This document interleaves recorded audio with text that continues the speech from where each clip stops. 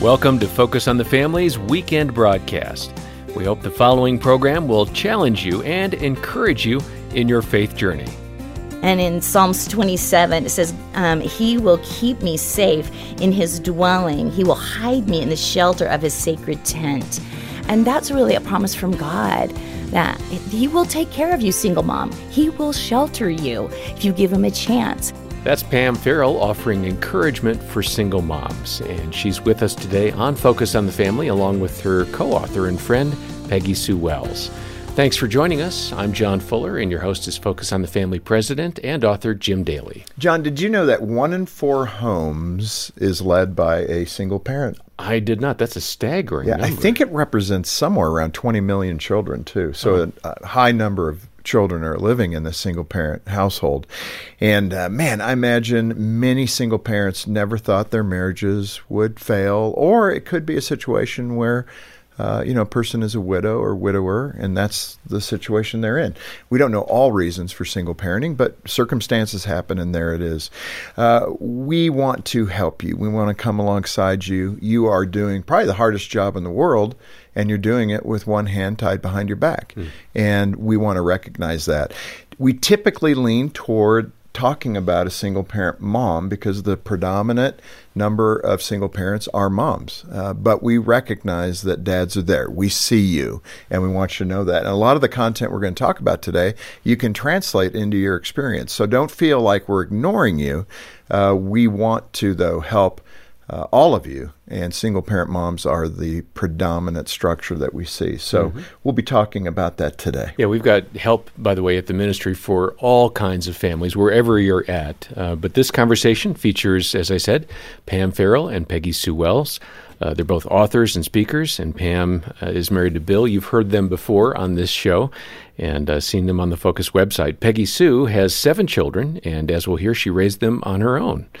And these two ladies have authored a book together called The 10 Best Decisions a Single Mom Can Make, a biblical guide for navigating family life on your own. Stop by focusonthefamily.com/broadcast to find your copy, or give us a call if you have any questions. Our number is 800, the letter A in the word family. Pam and Peggy Sue, welcome to Focus. Thanks for having us. Yeah, it's so good to have you. Thank you. Peggy Sue, is this your first time on the broadcast? It is, but wow. I have watched all my life. Yeah, that's so great. And we're going to unfold your stories, but we're already thinking sainthood for you, given that you raised 7 kids on your own. We're all going, that right there is very amazing. 7 kids. What was the age spread of those children?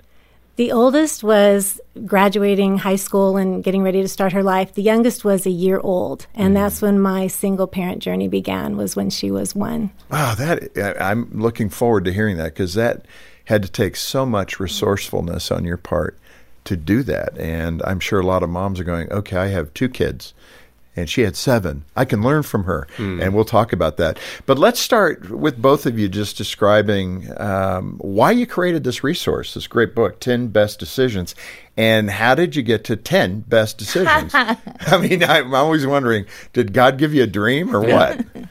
So the 10 part, that's where my side comes in. Peggy Sue was working on a radio station, and I was a frequent guest there, and talked about parenting a lot. And Harvest House has our series, 10 Best Decisions a Parent Can Make, a Single Can Make, a Woman Can Make, a Man Can Make. Okay, if I write 10 Best Decisions a dog can make, you just got to stop, right? But we had talked a lot about parenting off air, not just on air. And when I heard that she's a single mom of 7, I'm like excited to learn about Peggy Sue. And so we had a lot of friendship conversations off air. So then one day Peggy Sue called me. And I said, would you partner with me on writing this book? And she said, you need to probably just go find another single mom to write with who's, an author. And I said, no, Pam, I am going to pursue you because Pam's mom was a single mom. So Pam is the promise. This is not your identity. This is your experience, and you can still be fine. God is going to work even in this. Your kids might turn out. Yes, it is possible. The kids will be fine. That's a good place to start, Pam. Let's turn your direction. You were the child. I was also raised in a single-parent mom household, so I can identify with you. Your story makes me cry. I love it. It's so inspiring. But in your situation, what happened? What broke apart. Right. So I'm the firstborn daughter of an alcoholic dad with severe rage issues. Alcohol runs in my family tree like sap. It goes back many generations. And so my mom, she tried her best to hang in there and make the marriage work for quite a while. And then in my high school years, things started getting worse and worse. And my mom was kind of a functional single mom most of my childhood, just because my dad traveled for work. So he was gone 5 days and only home on the weekends. And then the weekends were scary. Yeah. And so that's kind of the home that I grew up in. But my mom's best friend, she saw the chaos that we were living in. And when I was about 7, she invited us to come to church. And there I met people who love Jesus. And I'm like, this is what love looks like. Oh, I want to know the author of Jesus. So I was 8 when I made the decision to come to know Christ in a personal way. And my mom was 28. So we kind of grew up in our faith together. Yeah.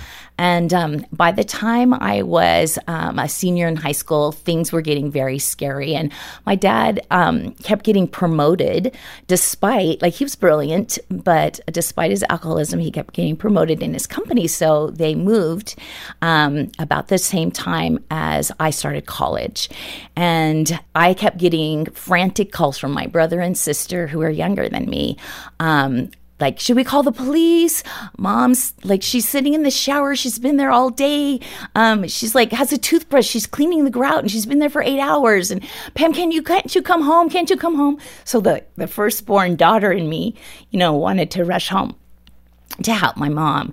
And so things came to a decision point because my mom had this fracture with reality. That day my sister called, and my sister was wise enough to call one of my mom's friends who was in Al-Anon with her, and she said, we need to get her to the doctor. Yeah. And I don't know this doctor, but I am so grateful for this doctor who said, and your husband may kill you.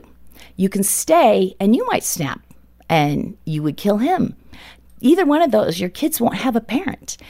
Or you could stay and lose your mind, and then who would raise your kids? Or you could separate, hoping your husband will get help for his alcoholism, and you can rescue your kids because it is dangerous where you live. And I'm so grateful for that doctor because my mom said, you're right. And she finally got the courage to call her parents. The other component of that, as I read the book, was he also said, you can medicate, but I'm not going to write a prescription. Right. He would not write a prescription. That is big because I think too few doctors in today's culture would refuse the medication. Right. He's like, I think you could become numb. You could become numb, but you wouldn't be a good parent then either. Yeah. He was really watching out for us kids. That was amazing, I thought. I thought that was doctor. really good. And Pam, my heart goes out to you. I mean, that oldest daughter getting that phone call, you bore all the responsibility trying to be the stable one in the household that was chaotic. No, I get it. I mean, I was the youngest of 5, but that burden, you are an adult child. That's what that environment creates out of you. Yes. To which people go, oh, yeah, okay, so God equipped you to be an author and successful speaker with your husband. And I remember doing some counseling with Gene, and the people were like, oh, yeah, that's a tough life, Jim, but it gave you the tools to be CEO at Focus. Now let's move over to Gene. Gene, I'm going, wait a minute.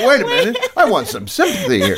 But Can we unpack this just a little bit more? It does create, you have to make decisions earlier. Yeah. You become either broken or responsible. And for those that are able to grow up responsibly in that, the other thing is you learn not to do what they did. Exactly. I'm sure that was your experience too. Mine too. I'm not going to become what my father was, who was also an alcoholic. Exactly. So you learn from it if you can, if you have the wisdom. And then you have to decide how you don't, kind of carry the burden of that too. What was key about what you said is that you have to make the decision not to do those patterns. And that's where part of the book title, 10 Best Decisions, is because a single mom and the children, when that relationship splits, it's a trauma. And then her brain, the thinking part of the brain, goes offline and we go into trauma mode. And trauma mode is fight, flight, freeze, or please. And you're in that, so you're reacting, you're not responding. And so there's no way to get out of that except to have someone either help you or walk through some steps or something where you can finally trigger your brain to come back online and start thinking again. And so with the book, we said, let's take you through some very important steps, follow these, walk with us, and then as you go through this, pretty soon you're going to be thinking again, and you'll be able to make those decisions. Yeah. Because that's a lot of times you'll look at a single mom, you're watching her life, you're watching her behavior, and you're like, what is she thinking? And then you see the children that are down at the principal's office on a regular basis because of their behavior. And it's because they're not thinking, it's impossible, they can't. They're in trauma brain. And so she's reacting, and children, the only way they can show they have a broken heart is through their behavior. And so they're not bad kids. They're kids with a broken heart. Yeah, it's a very good point. I think this is good for the listeners and the viewers to connect with where you're coming from. And so I appreciate that vulnerability, Pam. Yeah. Peggy Sue, you have a different story in this single motherhood journey. Describe what happened with you and your husband. How old were the kids? What was going on? Yeah, the oldest was graduating high school, and the youngest was a year old. And it was kind of the same thing where there'd been a lot of travel in the career. So there would be times where, it was just me and the kids motoring along, doing fine. And then, he would come home for a while, and then he'd be gone again. And we just kind of had life like that for a while. And then things just began to escalate. And as they began escalating, it finally reached a point where I had to say, we just all gathered together in the family room. And I said, this isn't a good situation. It's not good for kids to see that this is how adults interact. It's not good for us to, have that this is what family looks like. It's damaging. So we have to make a decision. We have to decide if we're going to make some shifts here, or we have to decide that I have to put some boundaries up, that this has to be safe for the family. And so everybody got to make a choice. And, that choice, even though they're making it because of their own reasons, it can have a Grand Canyon-size impact on the people around you based on the choices. But yeah, he chose out, and that was his choice, and we have done our best with what we had. Describe that. So again, husbands can better understand what took place there. I mean, you two talked about it. You were trying to be adult about it. And we did so much counseling. Yeah. We tried all the counseling, all the books, all the prayers, all the fasting, all the mentoring. I mean, we really worked hard. I know when it was at the end where I'm like, there is nothing more that I know of that I could do physically, emotionally, spiritually. I've done all the things that I can possibly know to do. And his point was, it's too hard. I'm done. I'm checking out. Again, being the person I am, the place I came from, I can't believe a man would leave you with 7 kids. It's more that's rough. But it's also what is their experience and what are they working through. You see what I'm saying? So I get that. But as a man, sorry. It's still, you're leaving your wife, even if you're not getting along, but you're leaving 7 kids. That's almost an insurmountable mountain for you and the kids. And we do. I'm sorry to be that rough on that. But we do pray that men will rise up and do what you say and not walk out. And again, I so appreciate your tenderness. And, I'm sure we all have family of origin issues. But at some point as believers, we got to say, okay, we're going to break those chains. I know I'm coming across as a little cold, but it really irks me that we don't live up to what we profess. And, we need to. I think if the church acted more Christ-like, we'd have greater healing in our families, and men particularly. It needs to start with us as leaders to do the things we need to do, even out of obligation. That's okay. That's a good call. Right. But, okay, so he left. What do you do day one? How do you get your kids together and go, all right, everybody, here's what's happening? 1-year-old up to a senior in high school, that's a broad spectrum of explanation. It breaks everyone's heart. Everyone just has a broken heart. Everybody feels betrayed. One of my kids said, everything I thought was true about our family was a lie. And I kind of had to go back and say, it wasn't all a lie, but I understand. That's the level of betrayal that you feel from someone that you think is going to stay with you and be there all the time. So, so we had to work through that. And I have adult kids that are functioning, contributing part of society. I'm just so proud of them. I like to say I had good material to work with. They're doing well, but they will always have a broken heart. Yeah. And like you said about, things that we've gone through, sometimes it's like we've got to leverage this either as a tool to move forward, or we can drown in it. Well, I applaud you giving the kids that kind of path. You know, the Lord certainly sets the path, but a good parent in this kind of situation, in your case, a good mom, which was my story with a good mom, laying the foundation that the Lord could use to build on. That's not easy, but it's doable. It is. And you know what? I want to give my mom credit. She's like my hero. Yeah. Because she went from that broken place to like seeking Jesus with her whole heart.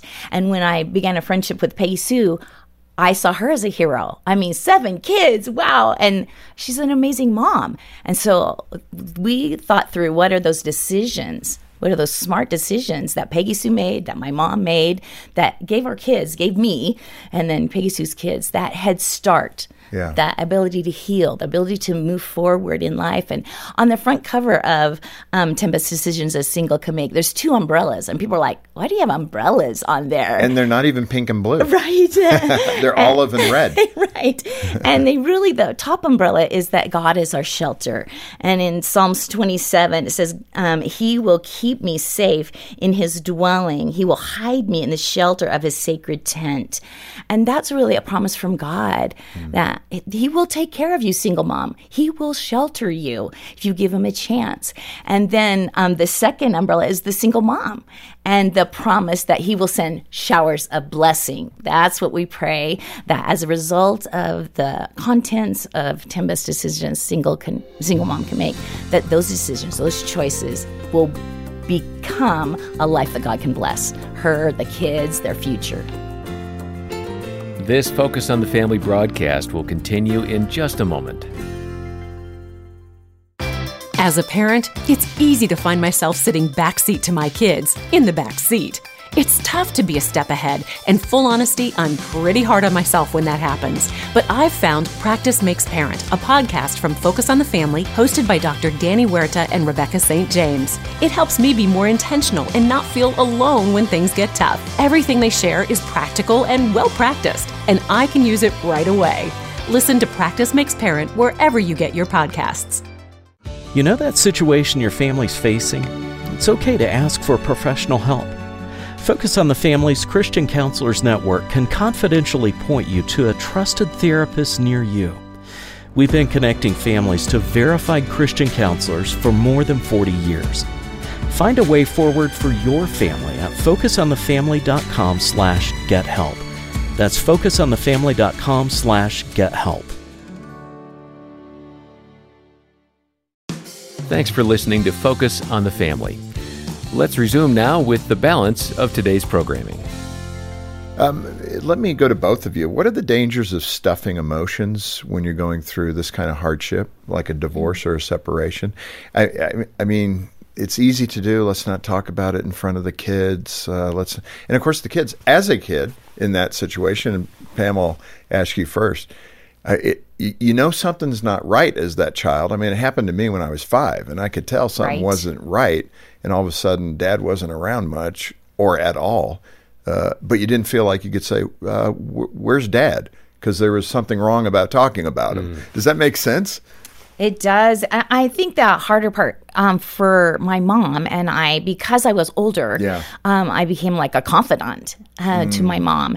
But she was wise enough to realize, oh my goodness, Pam shouldn't have to be my counselor. I need to get a good counselor. So that was one of her first best decisions that she made, is she surrounded herself with support system, other single parents that had moved forward in life. And so she made a lot of decisions very quickly, moving us out. Well, she moved us out of California back home to where her parents lived, and so we lived you had support. Right down the street from wonderful grandparents, and we went there a lot because they were stable and encouraging, and Grandpa was like a male role model for my brother, especially. Healthy. And so there were some good decisions that she made quickly. And sometimes that's really tough to do because you're selling the house, you're like splitting finances, there's lawyers, it's a lot.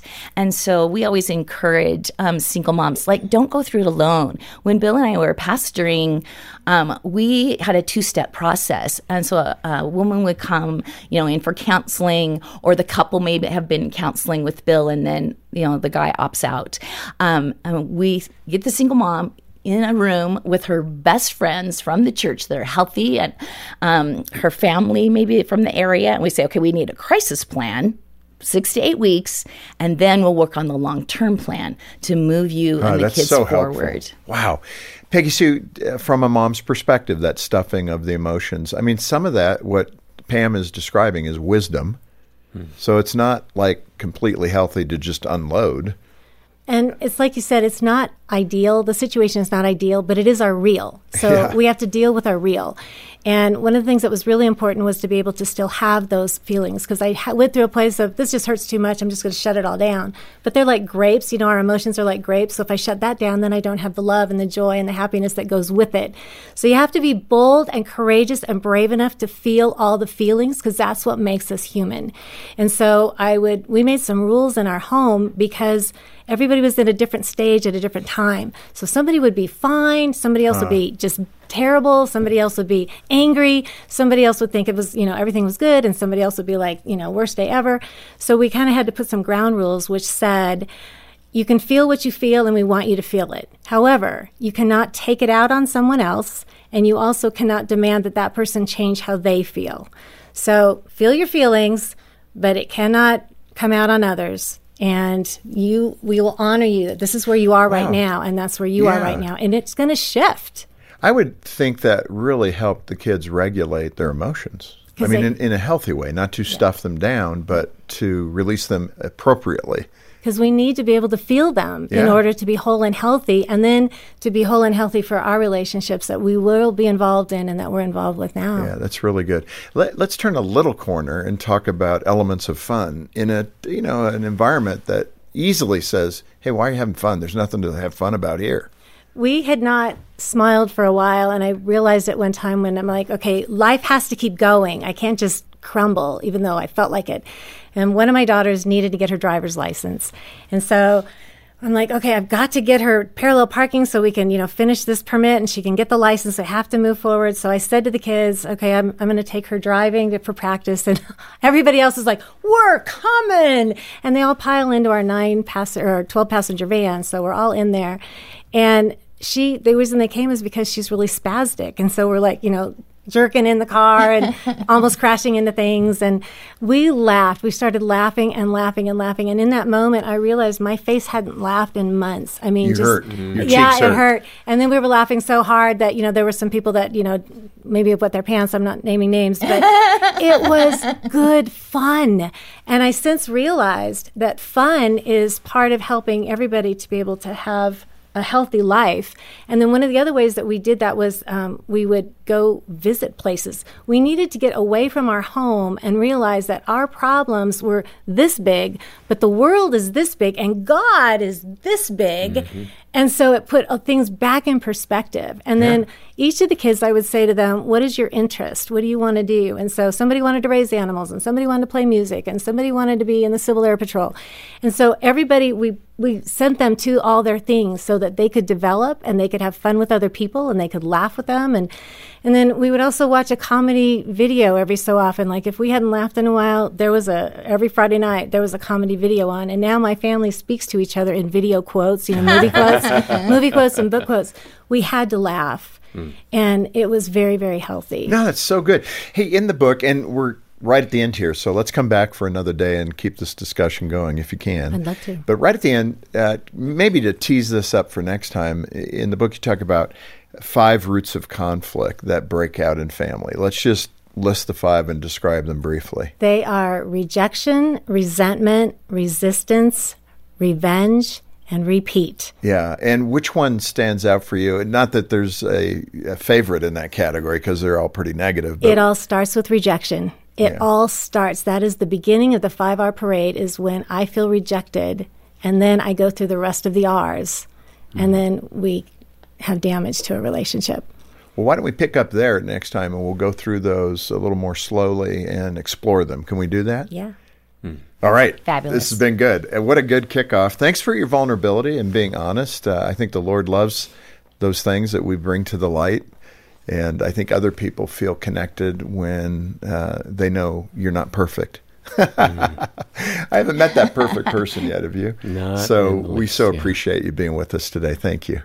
And if this is touching a chord with you, like our two guests, maybe you were the child in a situation where the parents split and you had to live it. That's your story. Or you're the spouse and your spouse departed from you, either through a breakup or maybe in a different way. We want to get this resource into your hands so we can make you the most powerful single parent you can be. And again, we lean into the mother's side of the story because that's the dominant number of single parents, our moms. So get in touch with us. Let us help you. Oftentimes, we hear we don't have enough at Focus on the Family to help single parents. Well, here you go. We're listening. Mm-hmm. And that's one of the reasons we brought our two wonderful guests in to talk about this subject. And a great way to do that is to contact Focus on the Family. John will give you those details in a minute. And get your copy of the book. And we'll do it easily. If you can make a gift of any amount, if you could do it monthly, that's great. A one-time gift is good. We also know a single parent's budget is tight. If you can't afford it, we're a ministry. We want to get it into your hands. We'll trust others will cover the cost of that. So don't be embarrassed. Just give us a call and let us get you this great resource. Mm-hmm. Yeah, donate as you can. And as Jim said, if you can't, still get in touch with us. Let us help you by sending a copy of this book, The 10 Best Decisions a Single Mom Can Make. We've got details for resources like this book and ways to donate online at focusonthefamily.com/broadcast. And let me just say we've touched on some tender topics today, and if you're struggling and you don't know where to start, if a book isn't quite enough for what you're dealing with, we have caring Christian counselors here. Our donor team makes it possible for us to have a counselor give you a call back. They'll hear you out, they'll listen to you, pray with you, and point you to some further steps for you to find healing in your journey.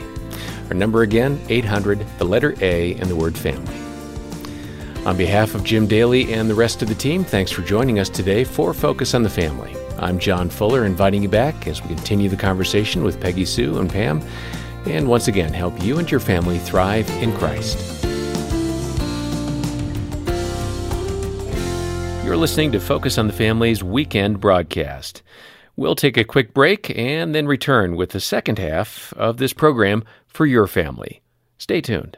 Hey parents, Parent here. I don't know about you, but most parenting advice I've found is a lot like my son's favorite foods, just beans and hot dogs. It's bland and way too juvenile for how old he actually is. But Focus on the Family's weekly age and stage emails have biblical stuff that helps me be intentional as a parent. It's great, like a chef salad of parenting tips. If you want biblical, practical, and personal tips to your inbox, here's how. Go to mykidsage.com, put in your kid's age, and get weekly emails that make a difference. And at one point, too, I went to my mentor, and I'm crying, and I'm snotting, and, and she's like, you're concerned you're not enough. And I'm like, how can I be enough for my children? How can I love them enough? And she said, you can't. She said, a two-parent home can't fill your child's heart with all the love they need. The only one that can is the Lord. That's Peggy Sue Wells, and she joins us today on Focus on the Family. Thank you for being along. I'm John Fuller, and your host is Focus President and author Jim Daly. John, let me say it this way. Single-parent moms are loved. They do the work of two parents and do all they can to keep the family moving forward with the handicap of not having a husband, at least not involved. Maybe he's left the home. Maybe he's passed away. That's a different situation. But man, do single-parent moms do the job. And I hope you're listening today. We're going to be talking about your situation and what you can do to make the best of it and really to draw closer to the Lord in the process, which is so critical. If you missed any part of the discussion last time, I want to encourage you to go to the website. You can get the smartphone app, gives you access to all the broadcasts. But it was really helpful, and I think if you can go back and listen to that, it'll add to today's experience. Yeah, there was a lot of heart in that conversation, and the website has all the details. I mentioned Peggy Sue Wells. She and her friend and co-author Pam Farrell are back again today. Pam was raised by a single mom, and Peggy Sue is a single mom to 7 children, and they've written a book together that is a really great encouragement. It's called The 10 Best Decisions a Single Mom Can Make, a biblical guide for navigating family life on your own. And we have copies of that book here and other resources as well. Stop by focusonthefamily.com/broadcast. Welcome back to both of you. It's good to have you. Thank you. It's an honor to be here. You know, Privilege. for those listeners that didn't hear it last time, what's so important for them is to go back and hear your stories. And we don't want to spend the time today to tell too much of that. But for the folks who are joining right now, just each of you, let's start with you, Pam, just give us this thumbnail sketch of what motivated you to be part of this project, to write this book on single motherhood. Right. Well, there's a 2-part answer to that. One is I'm the daughter of a single mom who I saw go from broken to beautiful. She's an amazing servant of God today, helping other single moms, in fact. And the others, I'm married to a pastor, and I was director of women's ministry. So we had a lot of awesome single moms and single families, you know, helping walk alongside them. So I have a 2-part heart for this that's great. topic. Peggy Sue, your quick story to refresh. Yeah, quick story. 7 kids. The youngest was a year old, and we had just had an escalating situation that was not comfortable and not safe in the home. And so we said, you got to make a choice. And so I started my single mom journey when the youngest was 1 year old.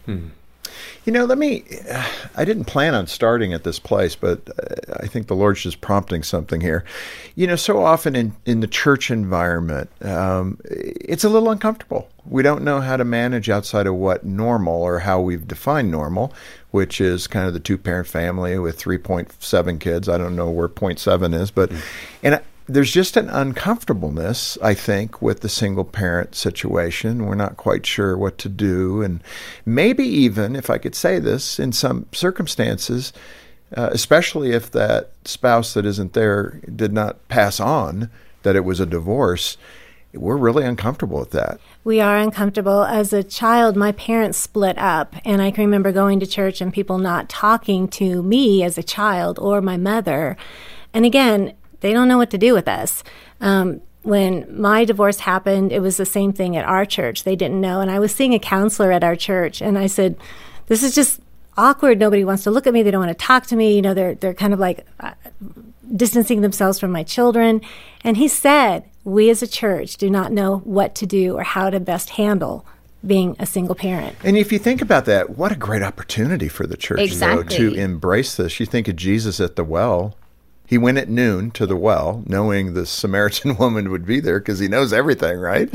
So he knew she was going to be there, and he started asking her questions, right? And it's a wonderful mission field. Yeah, marital status, the whole bit. So, I mean, I think Jesus was modeling that we engage as a community of believers, single parents, single women, and not to be awkward with it. Or afraid. Yeah. Fear holds a lot of people back. Like, oh, I'm afraid that they might drain my church, like as a pastor. That's understandable. Yeah, 85% of single-parent homes do not attend church.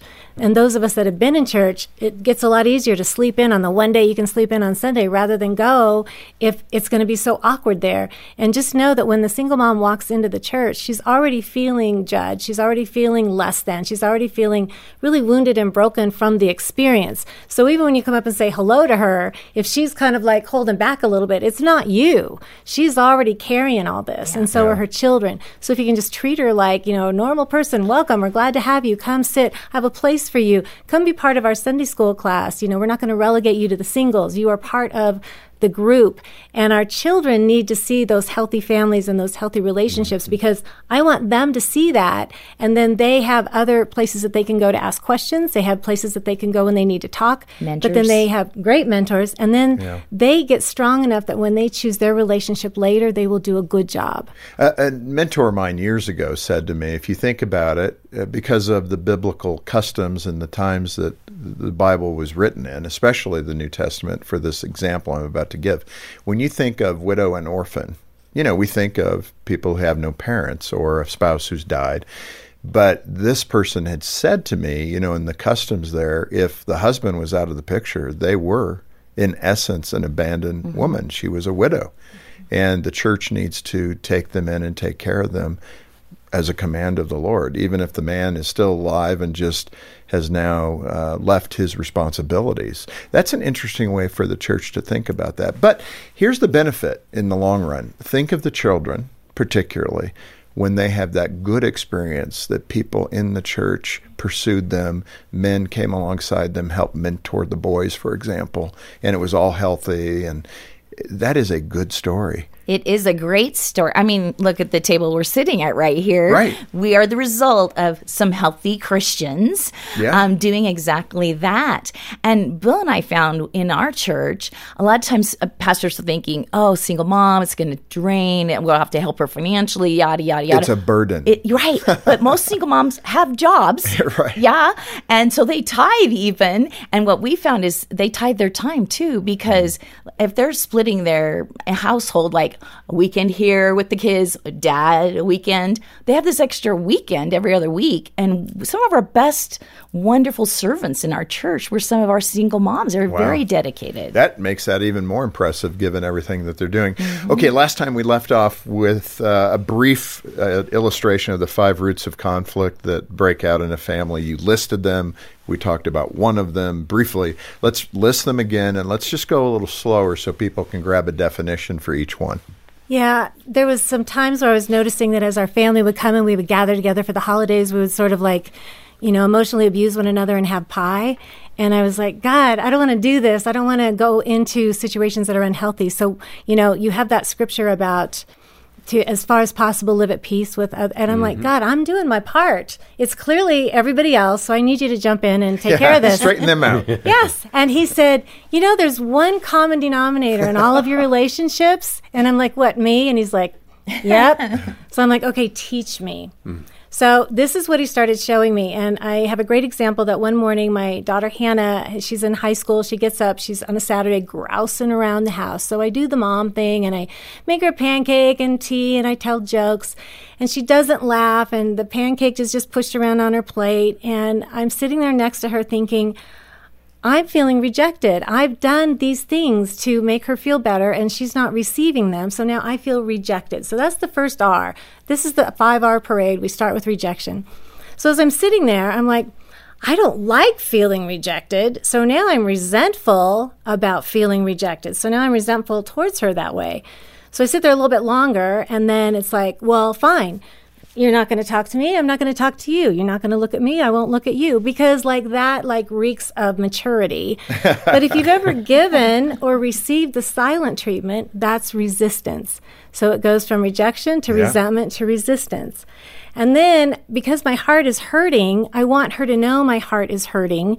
And this makes no sense when you think about it, but people generally will then do something to hurt the other person, because then you'll know how I feel. Yeah, kind of equal treatment. Exactly. So I was just about to do that. And as I'm opening my mouth to say, so how are you doing with that homework? You keeping those grades above sea level? As I started to say that, I'm like, oh, I'm moving into revenge. That's the next R. So I'm like, okay, I need to not go there. So instead, what I said to her, actually, let me say that before I said that, if I would have said that to her, what would she have done? If I would have said, what about that homework? Have you cleaned your bathroom lately? She's going to backpedal, right? And then I'm going to feel more rejected. Yeah. And so then we go into repeat. And we make the cycle and we go over and over and over again.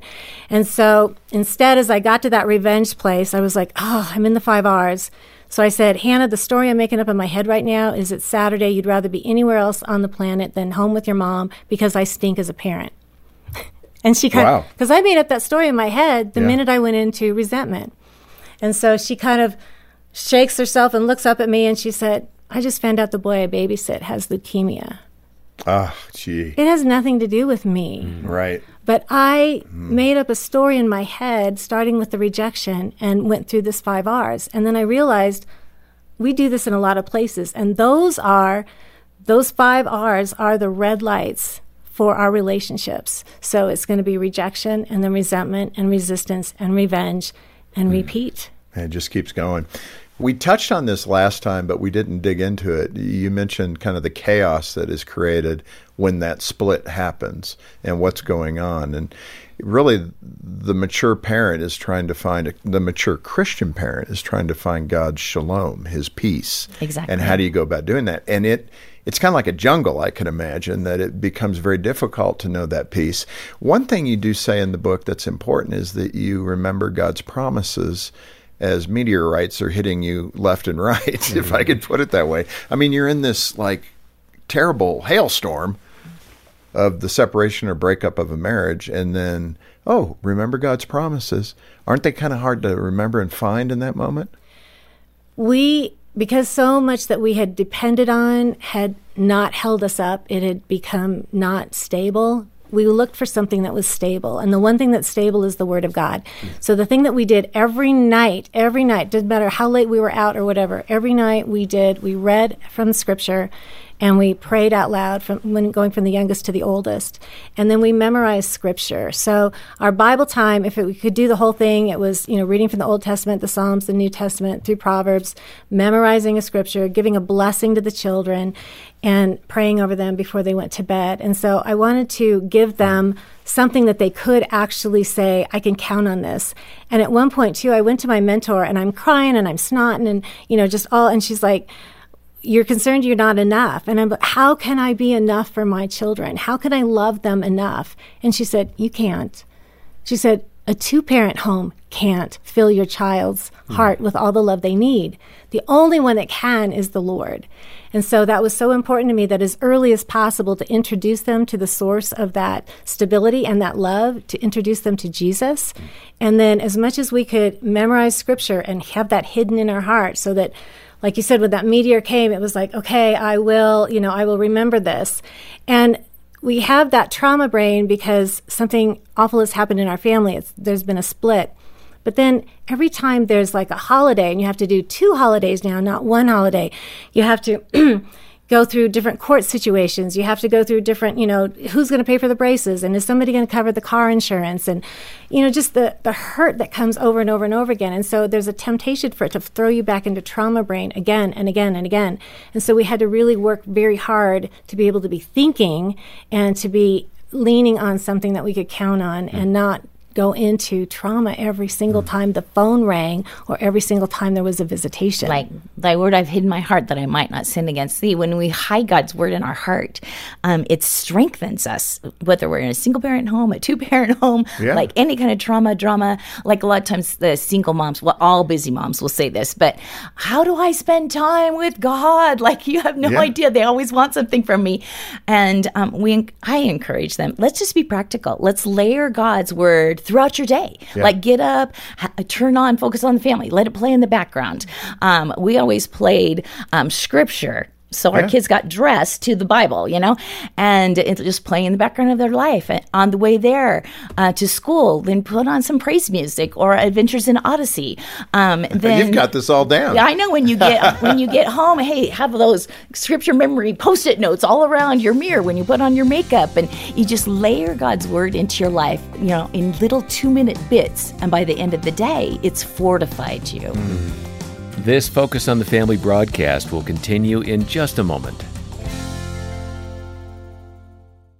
Boost your parenting with the 7 Traits of Effective Parenting Assessment. You'll learn your unique strengths and areas of growth as a parent. Find out how you're doing on adaptability, gratitude, grace, and other research-backed traits. We'll give you a detailed PDF on how to use your strengths and how to work on your areas of growth. You'll also get access to other resources from Focus on the Family to help you keep growing into the best parent for your kids. Take the 7 Traits of Effective Parenting Assessment at parentingtraits.com.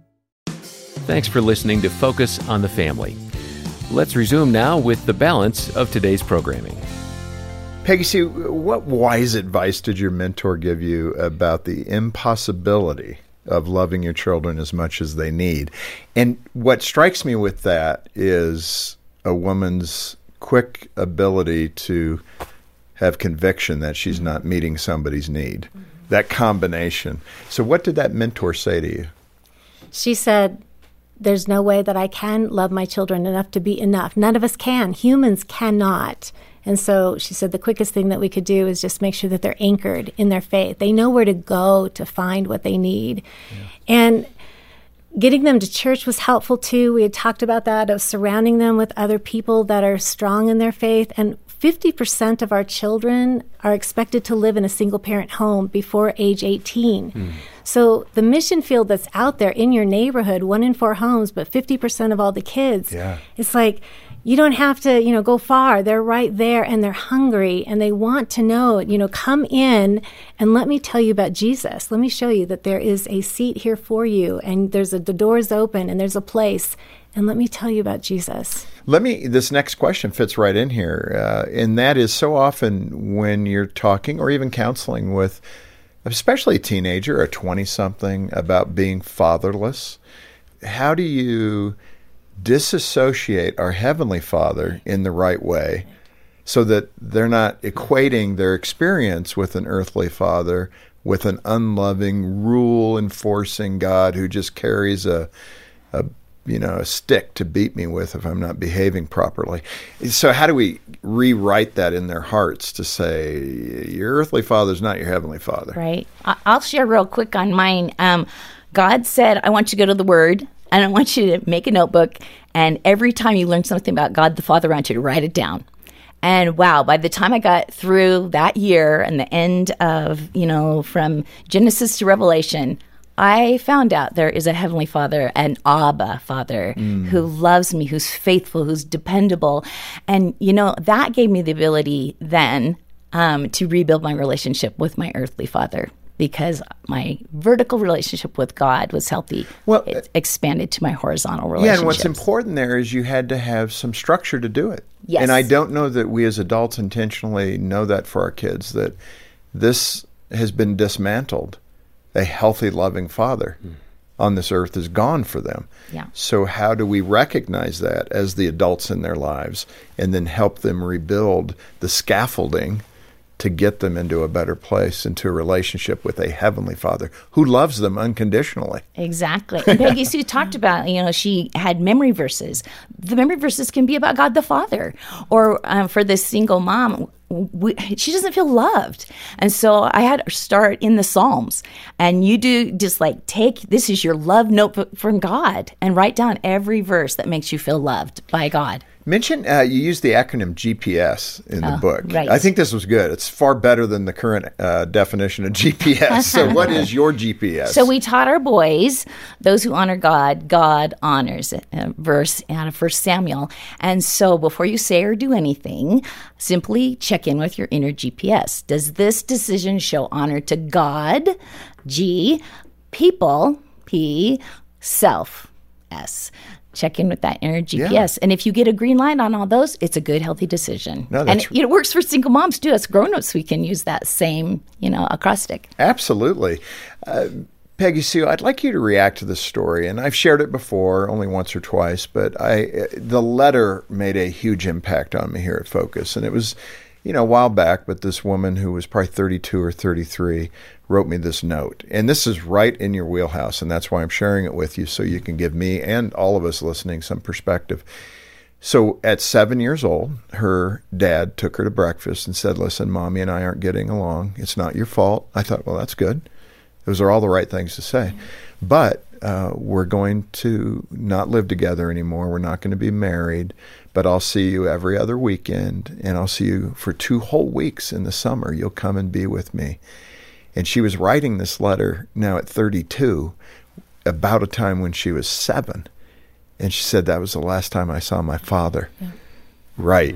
Yeah. And she said, and here's the connection, going back to the rebuilding of the Heavenly Father's position, because the earthly father did such damage. Mm-hmm. But she said, I got into so many bad relationships looking for a father's love in the men that I would meet. And that is such a common story. That hole in a girl's heart particularly, saying, am I lovable? It's crushing. Right. A single-parent home is still a family. And in that single-parent home, we still learn people skills that are going to take us into our life, it is still something that God can use. He's at work even in this. And so people would say, well, do you think God's big enough to handle this? I'm like, I'm sure he's big enough to handle it. I just don't know if he will. I think he's going to withhold from me, because that was my experience in the past with what the men and the authority people in my life, the men would be. They would just withhold that affection, withhold that relationship. And so I think it's really helpful then to be able to walk alongside someone, because that was where working with a mentor, where I could go and say, yes, I think he's going to withhold. And then we'd be like, great, let's go through Scripture and let's see, what does it really say about God? And so I found I had to come to all those places where I found a check, or a place where I couldn't trust the Lord, or the place where I'm like hurt, or where I'm heartbroken, or you let me down, or you let my kids down. As I would find those, I learned to dig down and to go through Scripture. What does Scripture say? And then I literally was able to replace the lies with the truth. And that is so hard to do. And what happens is, parents, we don't know the stories that our kids have told themselves about what happened in that moment.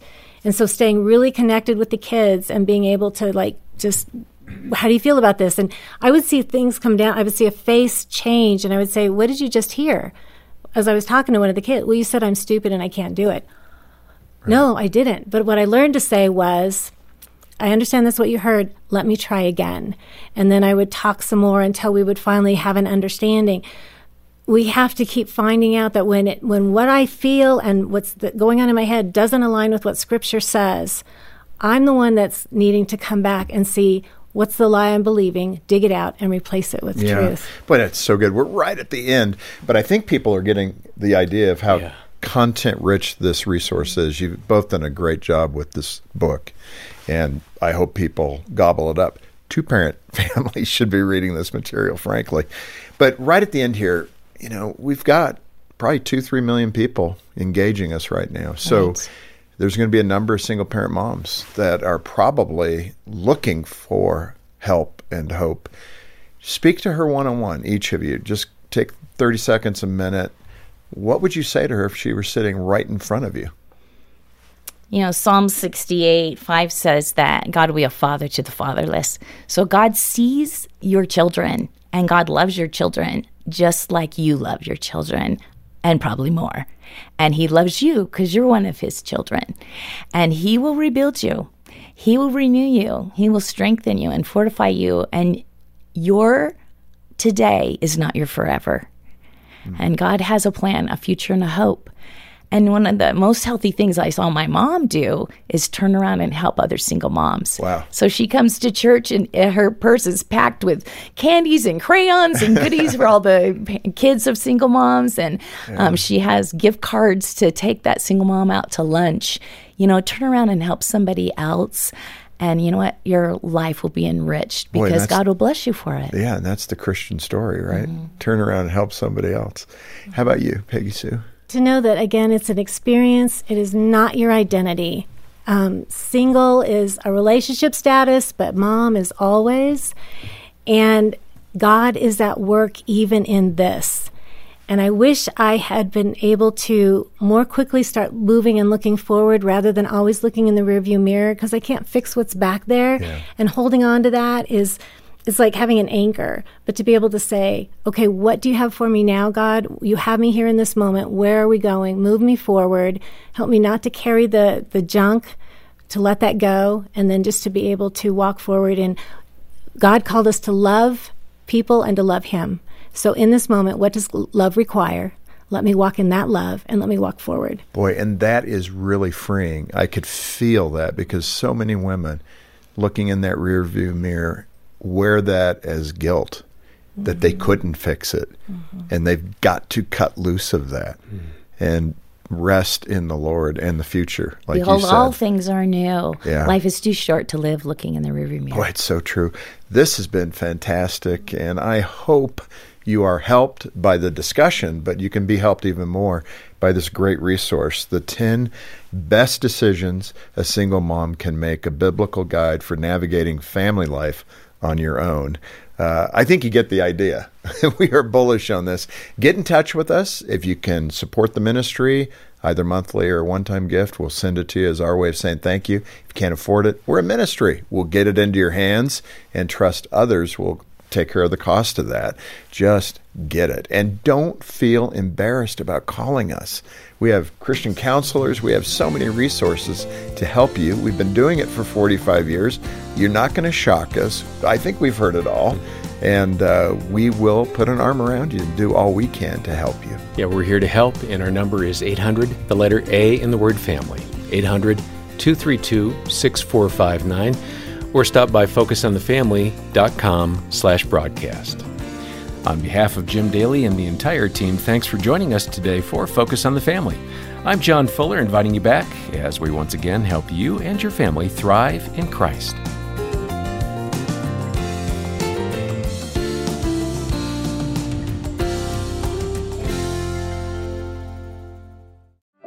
Is your marriage holding on by a thread? For deep hurt, you need deep healing that only comes from the Lord. And you'll find it at a Focus on the Family Hope Restored Intensive in Michigan. Our licensed Christian counselors will help you and your spouse get to the root of your issues in just 3 to 5 days. And it works. 80% of the couples are still married 2 years after attending. Learn more at hoperestored.com and talk with a trusted advisor. That's hoperestored.com.